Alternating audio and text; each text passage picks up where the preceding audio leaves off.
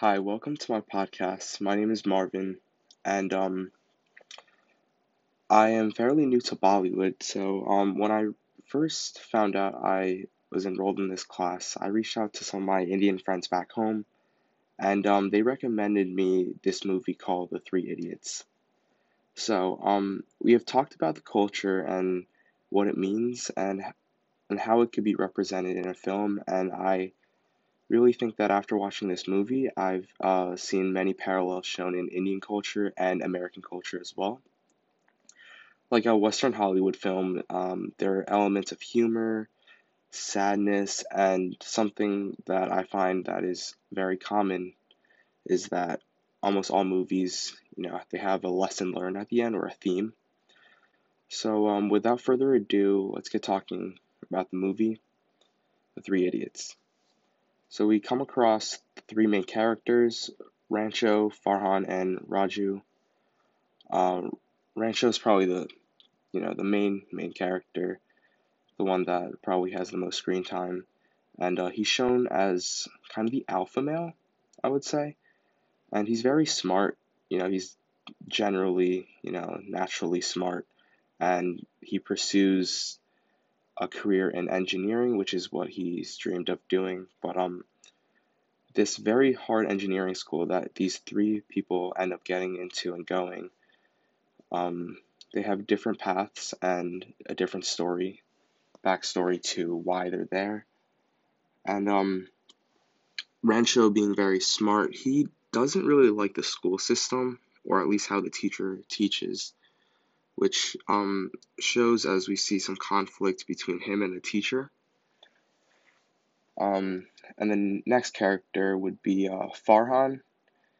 He battles his personal goal of being a photographer, and that is because his father has always wanted him to become an engineer, and he would have to battle this personal goal of whether or not he should give it up to be a photographer, which he really wants to be. And lastly, there's Raju, and his story is that he comes from a family that is very poor.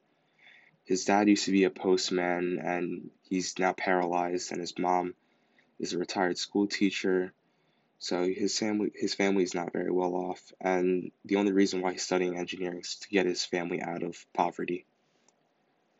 So with that said, I would like to jump into some of the conflict we see in the movie. Um, this movie is fairly new.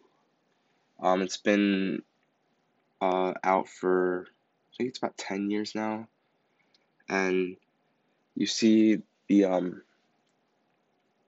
parallel in today's world and in America, and also in Bollywood in India, is that school is still a very tough thing for everyone, and it's very competitive. And just the fact that these three guys got into this, presumably very hard engineering school in India is a challenge itself. And we see that, you know, school is hard, and you see elements of real life that still affect people today, and how, this person commits suicide after they find out they can't graduate on time, which is, very sad, but it's something that we still see today, whether it was 10 years ago or 20 years ago or present day, even if it's in a different country and represented through Bollywood instead of Hollywood. Another thing is socioeconomic classes are still being classified here. And Rancho comes from a very wealthy family, or at least we see that in the beginning before we find out that he was actually going to school um, as kind of an imposter for a very wealthy person, son, that obviously isn't as smart because Rancho's a genius, and he was only there to get the degree for the person's son. But you see conflict in times where the professor tells Rancho to not, or tells Farhan and Raju to stay away from Rancho because he comes from a different socioeconomic class, and it clearly shows at the end that differences, and that doesn't even really matter, or whether it's religion or anything like that, because they all have a common goal. And they create this bond, these three men that create a bond through this school, and they stick to each other no matter what. And even at one point, um, Raju and Rancho, they get in trouble, and it was either one of them has to get expelled, and Raju unsuccessfully commits suicide in an attempt to save Rancho from being expelled, which is, once again, the pressure of school and stuff that is still relevant in today's world. And in the end, we see that all three of these people end up exactly, how they wanted their life to be and dream of.